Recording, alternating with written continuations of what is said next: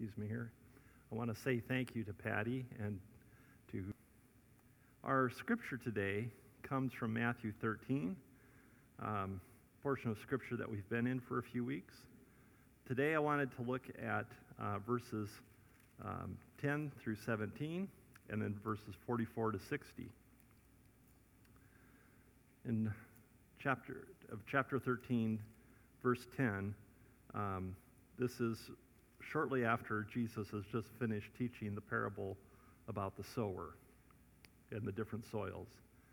His disciples came and asked him, "Why do you use parables when you talk to the people?" And Jesus replied, "You are permitted to understand the secrets of the kingdom of heaven, but others are not. To those who listen to my teaching, more understanding will be given, and they will have an abundance of knowledge. But for those who are not listening, even what little understanding they have will be taken away from them. That is why I use these parables. For they look, but they don't really see. They hear, but they don't really listen or understand. This fulfills the prophecy of Isaiah that says, 'When you hear what I say, you will not understand.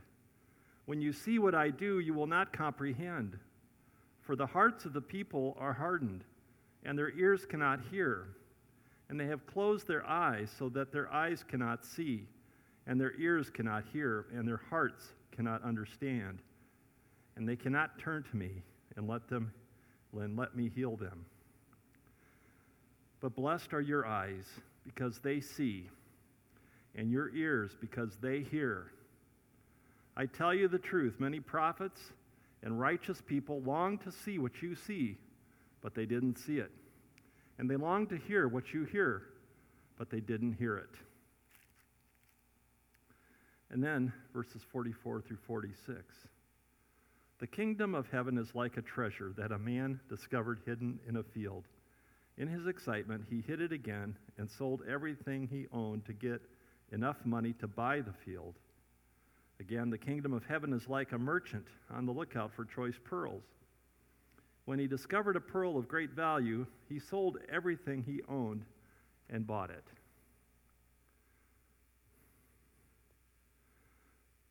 I remember going to my hometown library when I was a child. I have some really particular memories because when I was 8 years old, I was on my way to University of Iowa Hospitals for my first open heart surgery. And one of the things that my parents did, knowing that I was going to spend a lot of time in a bed over the next several weeks, and then when I got home, was they got me involved with a reading program at the library for the summer. So I remember being able to check out these books and take them with me, and then going back after reading them and exchanging them for other books. I remember making the little stickers on my chart about the books that I'd been reading. And one of the things that I remembered was that this library was one of the most massive buildings I had ever seen. Now, it was built in ground, so the first level was half above ground, half below ground, and it only had 3 levels. But you have to remember, I grew up in a town of 4,000 people, so a 3-story building that was very massive because it was built with a lot of stone as well as brick was impressive to me. And I probably had seen this many, many times, but I had never thought about it until one day, as I was walking into the library, I must have been maybe in high school at this point, that I looked up and I realized there's a name over the library. Any idea what that name might be? Carnegie, however you want to pronounce it. Exactly right, Ron. So my town had received money from the Andrew Carnegie Foundation to build a town library. When I discovered this later on in life, remembering this, I did a little research on Andrew Carnegie. He was a Scottish immigrant. He came here at age 13 with his family, and they moved to Allegheny, Pennsylvania. His father bought from a relative a small business The father's business didn't go well. After a couple of years, lost the business. So as a 13-year-old, this young man, Andrew Carnegie, started working, changing the bobbers on the sewing machines, of the big sewing machines where they would make cloth in the textile mills. And then he got promoted. He got a job change. He went to work for Pennsylvania Railroad as a young person who carried telegraphs back and forth to some of the different members of the company when they received them. He is known for his book entitled The Gospel of Wealth.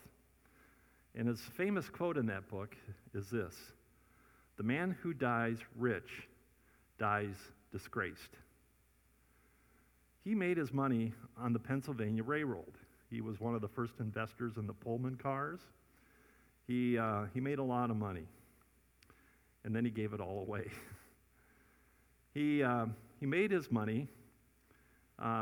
They say if you factor in inflation, that what he had when he sold his company to J.P. Morgan was over 2.5 times the highest value of Bill Gates' estate. Now, I don't know if they've established in relationship to Jeff Bezos, but my guess is that he's probably still a little bit ahead of Jeff Bezos as well. So for that period of time, it was a lot of money. And he made a vow to give it all away. Now, you don't have to raise your hand. These can be rhetorical questions, but did any of you receive a Pell Grant when you went to college? If you did, that is good news. That perhaps helped you to go to college. That came from Andrew Carnegie's foundation. Does anybody here take insulin or know anyone that takes insulin? Insulin was invented through a foundational grant from Andrew Carnegie. Without that money, it's likely insulin would not have been invented, at least not that early. How many of you have enjoyed, with your children or your grandchildren, watching Sesame Street? The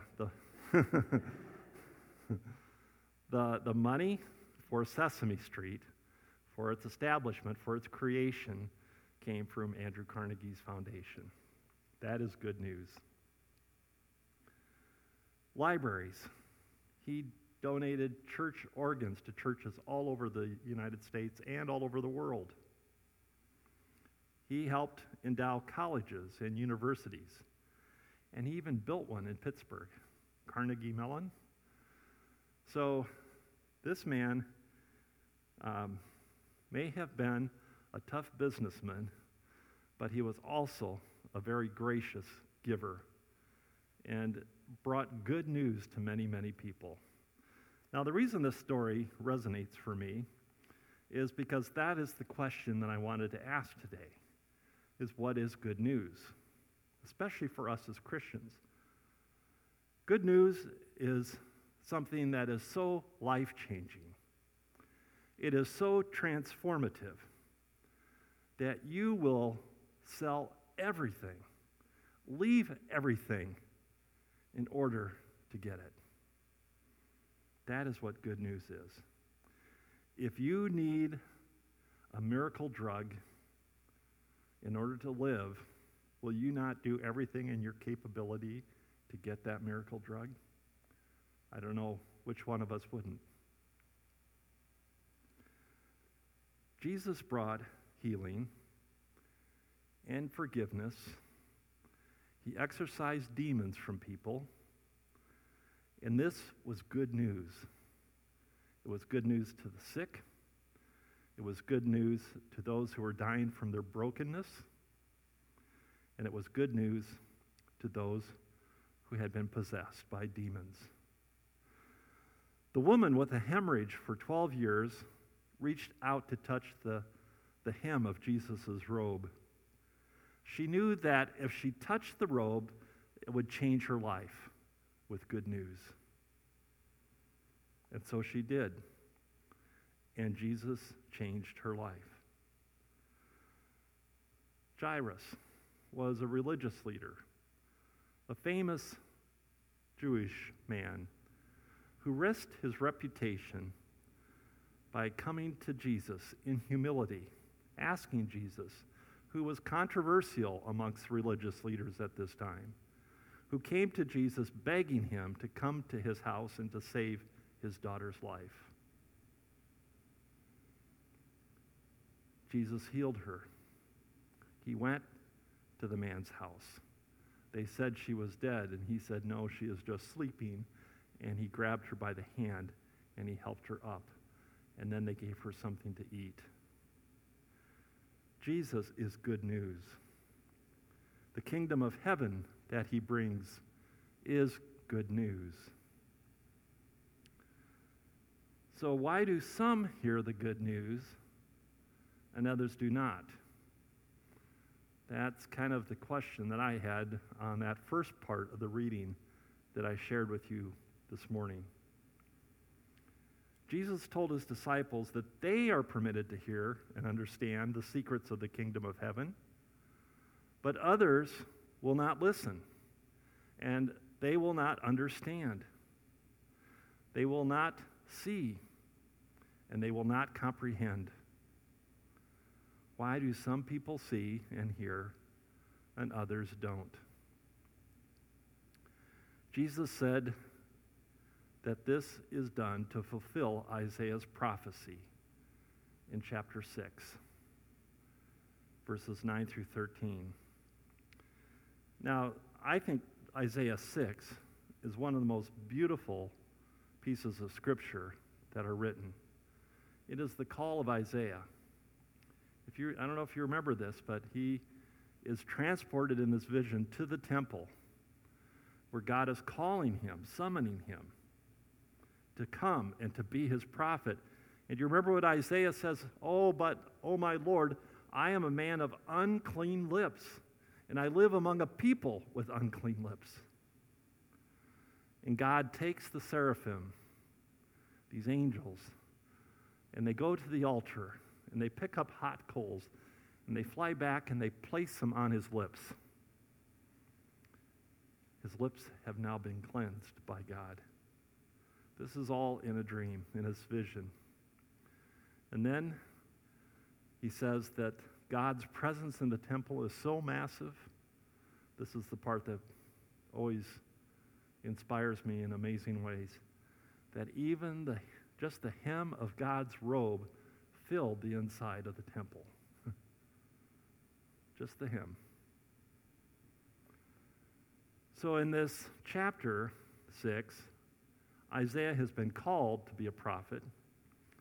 And this is now perhaps, it's not only his first message, but probably we would say the central message of which Isaiah has been called to deliver to Judah and Jerusalem in particular, but to the whole people of Israel. It begins in verse 9. And he said, yes, go and say this to the people. Listen carefully, but do not understand. Watch closely, but learn nothing. Harden the hearts of these people, plug their ears and shut their eyes. That way they will not see with their eyes, nor hear with their ears, nor understand with their hearts, and turn to me for healing. Then I said, this is Isaiah now, Lord, how long will this go on? How long? And he replied, God replied, until their towns are empty, their houses are deserted, and the whole country is a wasteland, until the Lord has sent everyone away, and the entire land of Israel lies deserted. Even if a tenth, a remnant, survive, it will be invaded again and burned. But as a terebinth, it's a tree, or as an oak tree leaves a stump when it is cut down, so Israel's stump will be a holy seed.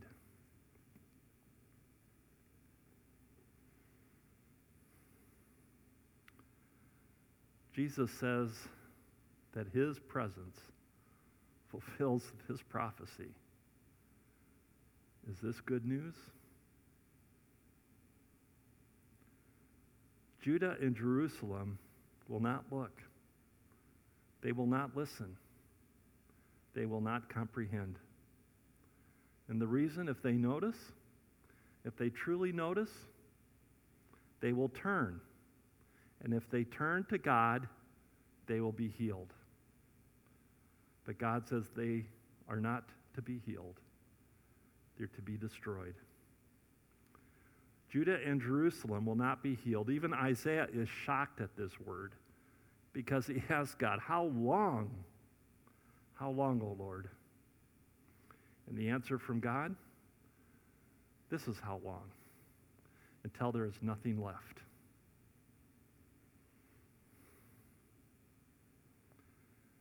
Jesus is saying that those who suffer from spiritual blindness will not hear or understand Jesus, and they will not receive Jesus as the Messiah.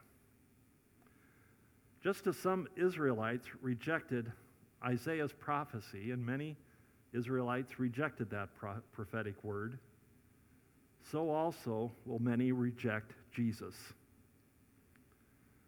Not noticing God leads to our spiritual death. And human resistance is a stubborn thing. Believe me, I know this personally for my own stubbornness. But Jesus seems to be telling us that God is at work even in this. Isaiah seems to be telling us that God is at work even in this utter destruction. There is a ray of hope here, a holy seed from the stump. Now, the stump is a stump of death and destruction that is rooted in hard-heartedness, that is rooted in resistance against God. That is the stump that's left of the tree. In 587 BCE, before the Common Era, before Christ, in 587, the total destruction and elimination of Judah and Jerusalem occurred. And it was highlighted, emphasized by the total decimation of the temple in Jerusalem.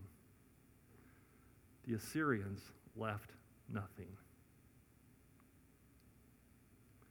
Good Friday, there was a stump of destruction and death. And it was found on the cross, which was made out of the stump. Good Friday was the stump of crucifixion, where all you see, all you are remaining with, is utter death and destruction. Is there hope?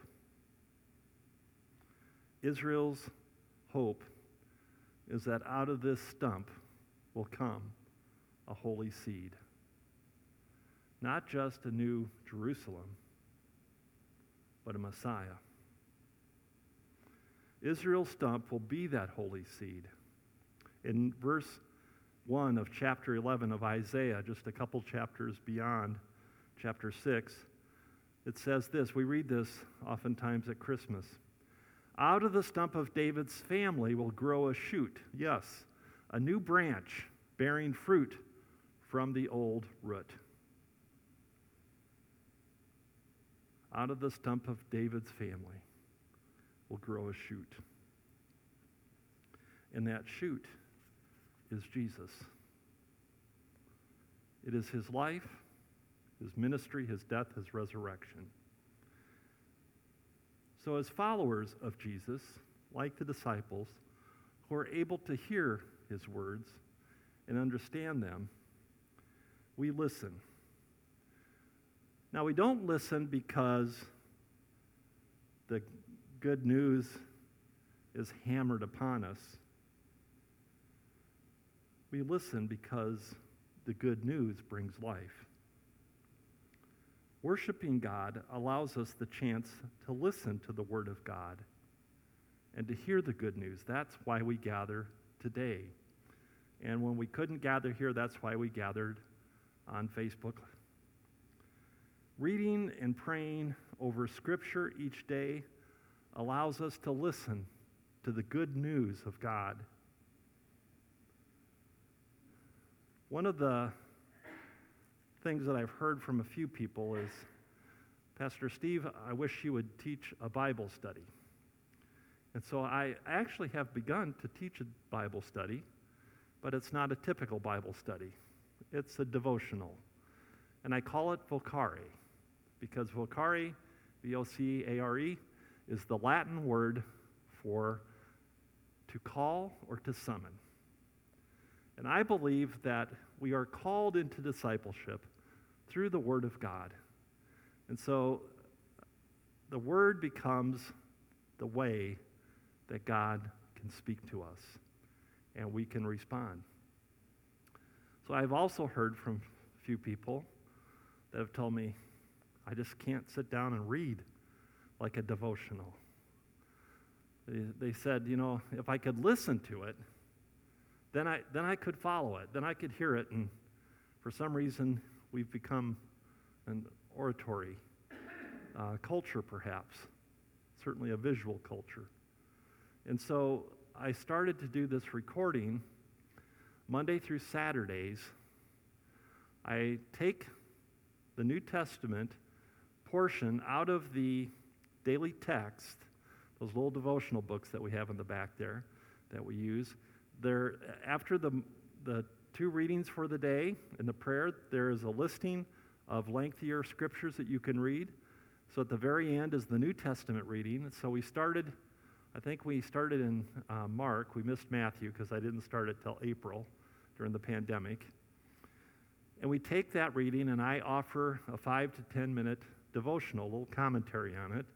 And so that is a way for you to study the Bible. So you can go to the website, you can download it through Google Play or through Apple Podcasts, and it should pop up every day once you've downloaded it to remind you that there's a new one in your feed. And I'm only saying that not because it's going to be a great devotional, but because it's a way for people who are struggling to be in the Word, to hear the Word, and to be able to respond to the call that God places upon your hearts. We listen not because God has commanded it. We listen because the Father loves the Son. We listen because the Son tells us how much the Father loves us. And we listen to Jesus to hear his words and to respond to his call. Good news is life-giving. I would say that it is infectious, but we're in the middle of a pandemic, so I probably shouldn't use that word. In verse 44, the kingdom of heaven is like a treasure where the man goes and sells everything he had. In verse 46, the kingdom of heaven is like a pearl of great value. He sold everything he had to purchase it. What are we willing to give up to hear the good news and to live a transformed life? I have a friend who has been in recovery for over 30 years now, and he gave up death in order to live. His first day of recovery happened when he was coded on an emergency room table from an overdose of drugs.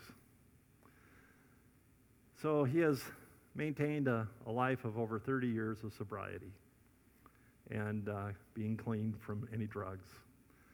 And what he experienced when he began to experience this life-changing news was that he lost a lot of his old friends because they used to party with him. And then as he got clean, he lost his business because he wasn't willing to do shady deals anymore. And then when he lost his money, he lost his wife. And then he lost so many other pieces of his life. But what he gained, he said, was immeasurable compared to the losses. He said what he gained was that God gave him a new life that was filled with good news and that was filled with joy. So no matter the challenges, it was worth it. He was more than ready to take on the challenges. And as I got to know him, that was one of the amazing things, was he was always evaluating his life, repenting, and figuring out, how do I live differently? I made a poor decision here this day. How can I change that behavior in my life so that I don't keep doing that? I mean, he is one of the most actively changed people that I know. And so I know that God's good news does change lives for people. But there are also people who have the opportunity to sell all that they have, and they don't do it. So I have a good friend, and I'm going to tease him because he's a pastor like me. He's about 10, 12 years older than me. When he went away to college, he dropped off some stuff at our house, stuff that he was not going to use anymore. He gave us a bunch of baseball cards. And so these baseball cards collected dust in one of my brother's bedrooms. I was not an athlete growing up because I couldn't be an athlete. So I just have to tell you that they weren't very exciting to me, and I apologize to any baseball advocates out there. But I never played the game, so I didn't have a lot of interest in it. And so now, like 10 years ago, after his retirement, he does this jokingly. He asks, where are those baseball cards I gave you? I think I'd like them back. He says, we gave them to you, and I thought you were just going to hold on to them, but where are they? And I remember when we went through my mom's house, my brothers and I, we didn't find anything looking like a baseball card. And so they somehow probably got thrown away a long time ago, and they probably had some really valuable cards in them. And my friend never lets me forget that. So what I try to tell him is that think of the joy you're going to experience by giving up those baseball cards. Think of the good news that you will experience that you wouldn't have experienced if you could, sell them and go retire on an island in Tahiti or somewhere. And we're reminded of that by a man who comes to see Jesus. And he wants to be a follower of Jesus. And he asks what he should do. And Jesus says, well, obey the commandments. And he goes, I've been doing that. Not only the 10, but the great commandment as well. Love your neighbor as well as you love God. And then he says this. Jesus says, if you want to be perfect, go and sell all your possessions and give the money to the poor, and all you will have, and you will have treasure in heaven. And then come and follow me.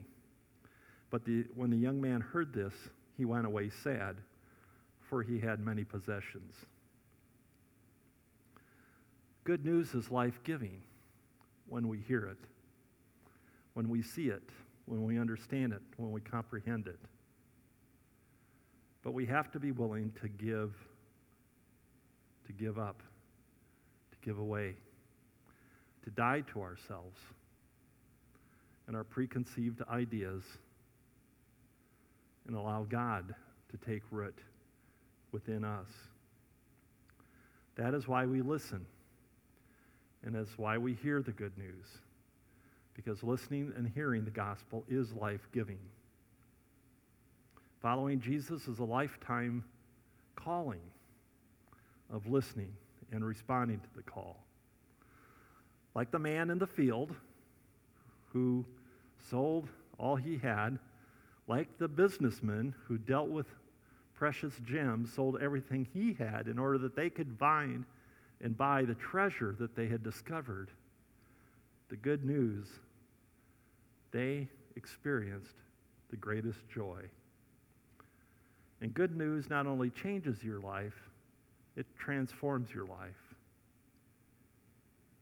The kingdom of heaven is good news. It is one big treasure, and it's worth any price. The treasure is greater than any sacrifice we'll ever make. The treasure is even greater than any suffering that we will end up suffering. The treasure means that spending your life in the kingdom begins today. This is not to say that life is easy. Your life may become more challenging. You may lose friends and family.